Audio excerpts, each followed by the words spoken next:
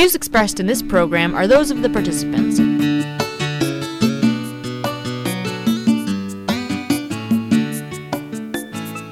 I'm Danielle Metz. I'm Robert Vaughn. And this is the Danielle Metz Show. Quote, hope you guys have enjoyed this video, and if you did, please feel free to like, share, comment, and subscribe. All that fun stuff. That is how the amazing Lucas ends most of his videos.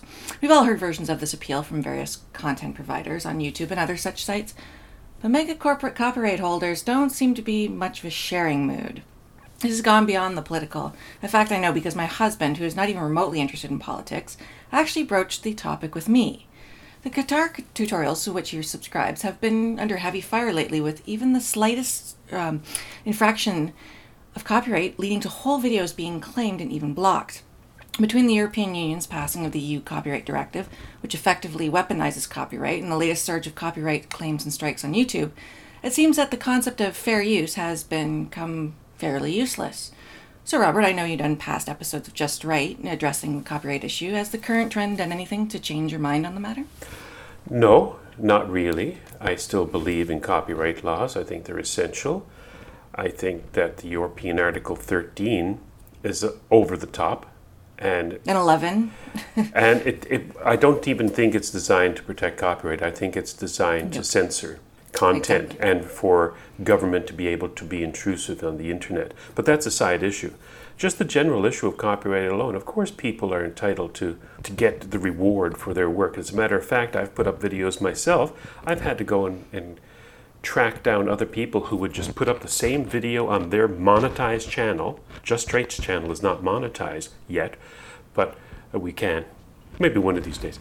But so I take a video and I put it up on Just Right's channel, and I want the likes, and I want the views, and I want the subscribers. But lo and behold, I turn around and somebody else has put it up on their monetized channel, and they're getting the likes and the views and the money. And I just feel ticked off at that, and I give them a copyright strike, and they of course YouTube immediately takes it down, which is another issue. They cry and complain, and I'm going, look, dude, you didn't ask permission. You put it up on a monetized channel, and you didn't. And sometimes they don't even put up the copyright splash screen that I have at the end. They take that down. So I mean, no. So yeah, copyright's fine. Well, copyright's fine, but the way they're using it now I think is very short-sighted, because a lot of the music channels that my husband subscribes to, I take a look, like Rick Beato and Paul Davids and stuff like that.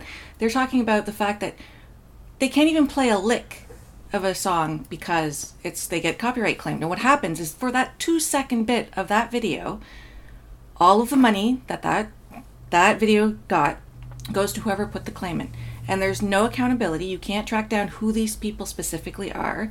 You don't even know if it's the actual group itself or if it's a conglomerate or somebody who's hired to track down all these copyright infringements. And they said, and it's under fair use because they're using it to teach. So it doesn't even fall under copyright law. I have an issue with that too, and I know what you're talking about. We just put an episode of Just Right. Now, mind you, it's a static image because it's a radio show. I put it up on YouTube. And immediately I get the algorithm telling me that there's copyrighted material on here. Fine, I look at the instructions and it says, this particular time segment is copyrighted by this person. So you can actually track who owns it. And it's usually, as you say, a holding company for the artist. That's what I mean. You can't go specifically to the group. Yeah, but so then they give you the option, get rid of the clip, in which case they just put silence over it, which is useless. Yep.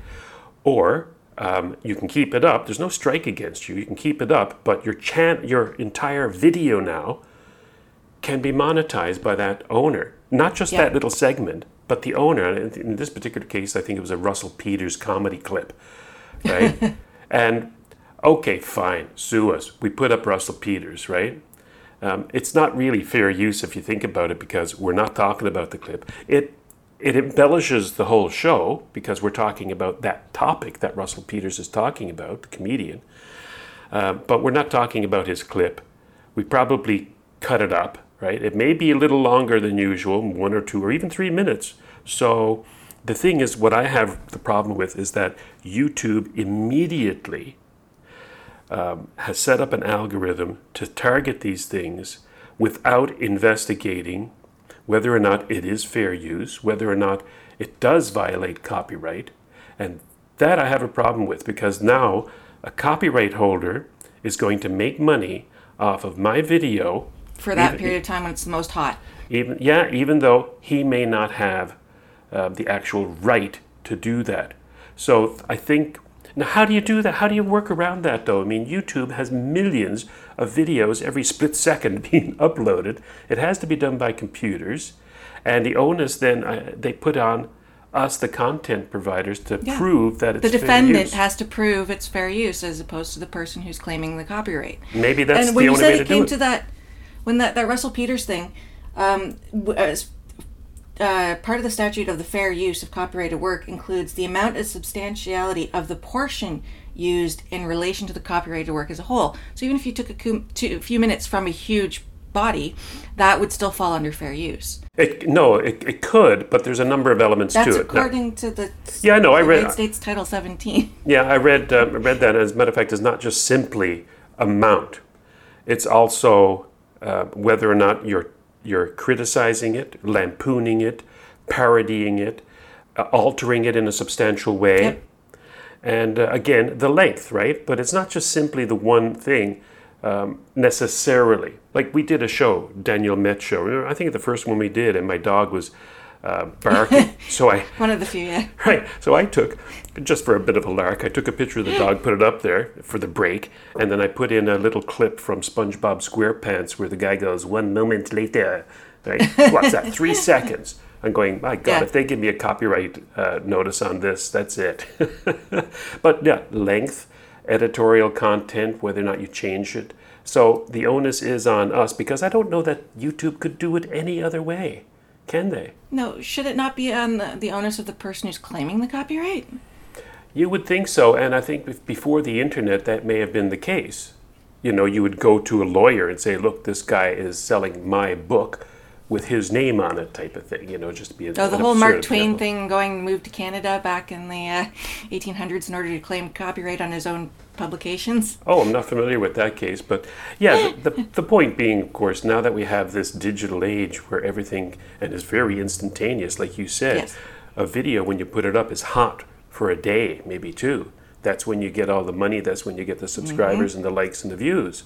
And so it's a little late, I think, for somebody to claim copyright because they've already infringed on your copyright. Let's say I put up a Russell Peters, the whole stand-up routine for an hour, right? And I get the views and all of that and the money. And then Russell Peters goes to his lawyer. They send a letter to me, blah, blah, blah. And I send it to YouTube. Okay, take it down, that kind of thing. And months or years have passed and it's too late. So they have to have but these then you're outlets. looking at you're looking at it in the other direction, where if you want to, so you did something that you think was actually correct, and then the onus is on you now to go to them and say, listen, it's and I think really what it comes down to is most of these people who are filing copyrights are big corporations that this is just a lark for them. It's fun. We're small content providers. We're easy to take down because we don't have the big paid lawyers. And what they don't seem to understand is they're doing themselves a disservice because, for example, using the guitar tutorials that my husband subscribes to, nobody's going to hear of these bands. Like the Eagles apparently is notoriously litigious. Thank you. And they think that that's going to, they're people 20, 30 years from now are going to remember them. No, the only way they're going to be remembered is by the word being spread by people who love them now, passing it on to the next generation. That may be they're the actually case. shooting themselves in the foot by doing this. It's ridiculous. You have a great argument and actually agree with it. However, that's no excuse. The choice is up to them. If they want to shoot themselves in the foot and say, look, we put up our albums, we only want it out on vinyl, and we only want it sold in these stores, it's their right, it's their product. That's why they call it a copyright. That's true, but it still comes under the fair use statute, which they're not abiding by. No, I mean, I thought you were talking about things like Napster or sharing stuff online. And Oh yeah, people Metallica learned their lesson from the whole Napster thing. Yeah. Apparently, So did Napster. they're one of the few. Yeah, so did Napster. And it's funny because Tool, who is one of my favorite groups, Rick Beato, who does these videos called "What Makes a Song Great," and he breaks it down and he shows what licks and what rhythm and stuff like that. And he did Tool. And Tool did the right thing. You know what Tool did? Tool promoted his video on their own website. and any subsequent videos that he did on their songs, going, hey, look, now you can learn how to play our songs. We like that. Or what makes this song great? I mean, what better advertisement could you have for a group? So I'm not sure what these people are thinking. I totally agree with you on that respect. However, when it comes down to it, it's their right to say no, or it's their right, like Tool, to say go for it. I mean, just think of, I think if you go back to IBM, they had the patents on the personal computer, basically, all of the components, and it was Microsoft who just did the software for the disk operating system. But then we wouldn't have the laptops and the computers, and it wouldn't have taken off the way it did if IBM didn't release a lot of those patents and allow people to put together their own computers without an IBM logo on it. But you look at the whole Sony debacle with the VHS versus Beta. Oh, that's another issue. But yeah, unfortunately, but Sony again, won. the patent, they held on to their patent, though, and that's what they got. VHS won. They got drummed out of the VHS market, but then they learned their lesson, and then when they got in the rest of the technological market, they figured, okay, we're not doing that anymore. Yeah. Go figure. There's something that's a little self-strangling to do with holding on to those patents and copyrights, I think. But the EU directive, that's concerning. Yeah. Because that's not dealing with fair use. That is completely obliterating fair use. That is, there's the link tax, which is Article 11, and then the Article 13 is the database filter, which requires all social networks to filter every bit of content uploaded to make sure it's not copyrighted. That is going to strangle the internet. Yes, it will, and I think that's the intention. The communists over in the European German hegemony, I wouldn't call it the European Union anymore, it's a German hegemony, that's what it is. Let's face it, Hitler won. Yeah, and, go figure. Well, it's run by an East German communist. Angela Merkel who's letting is an in East German Islamists communist. and who hate Jews. Yeah. I mean, congratulations, bravo. Yeah, well done. So anyway, where was I? Oh yeah, German hegemony and Angela Merkel. No, what they want to do is to strangle, that is their intent, to strangle the internet, to control it. And this is the guise that they're doing it under. Yep. Copyrights, monetize. We're just protecting copyright holders. That's all we're doing. No, there's no memes are going to be allowed if there's anything that's an image. Six Hexenhammer 666 pointed out that well, you have a picture in your background. I have a blank background. He's got stuff in the background. People could copyright claim images in the background of a video that has nothing to do with it. That is the extent that these directives go to. It's disgusting. Yeah. Well, just go back to the example of me putting up a video on Just Right's channel. Some of the videos that I've put up there, people have taken and run with them. And because of the nature of the video, I'm saying, oh, go for it. I just want to get that message out there. Yeah. Right? But others have put up videos that I wanted to covet myself because I put a lot of work in them and I wanted to get that first 2 weeks of benefit from it. But it was up to me, as a little guy, to go out to YouTube and say, I want this one put on a hold because, look, I put it up first. It's mine. And you put the link to it and you tell YouTube, look, see, I can prove that this is mine. And I'm saying, I don't want anybody else to put it up there. Immediately it's down. I mean, immediately, right? So that part of that control is still mine as a content provider, right? A content creator. And that's the way it should be, I think. It's unfortunate sometimes that stuff is taken down when it shouldn't be, but hey, it's a messy world sometimes. Well, it's a very interesting issue, the whole concept of copyright, because it's intellectual property, which is a very messy term because it's not physical property. You can't really hand it off to somebody else. It's like if you look at the copyright of a book, it says you can't lend it. So every library in the world is in contravening that law. Unless they got written permission. Unless they got written permission. Maybe they Do you think did they that. went and got, yes, for every single book in existence, they went and got written permission? Actually, no, because you and I worked in a business, the video business, and I supplied libraries. And they didn't ask, I mean, they would order videos by the thousands, and they didn't ask permission. You know, maybe they did by the, I don't know, maybe the studios. I don't know. It wasn't my concern. But again, I think that falls under maybe there's a fair use educational value that they could say that falls under. again, that's what the fair use clause is very interesting, because again, it's not specific, and I don't know, there's workarounds to a lot of the stuff in there. But yeah, I'm all for people liking and sharing and subscribing this video all the way.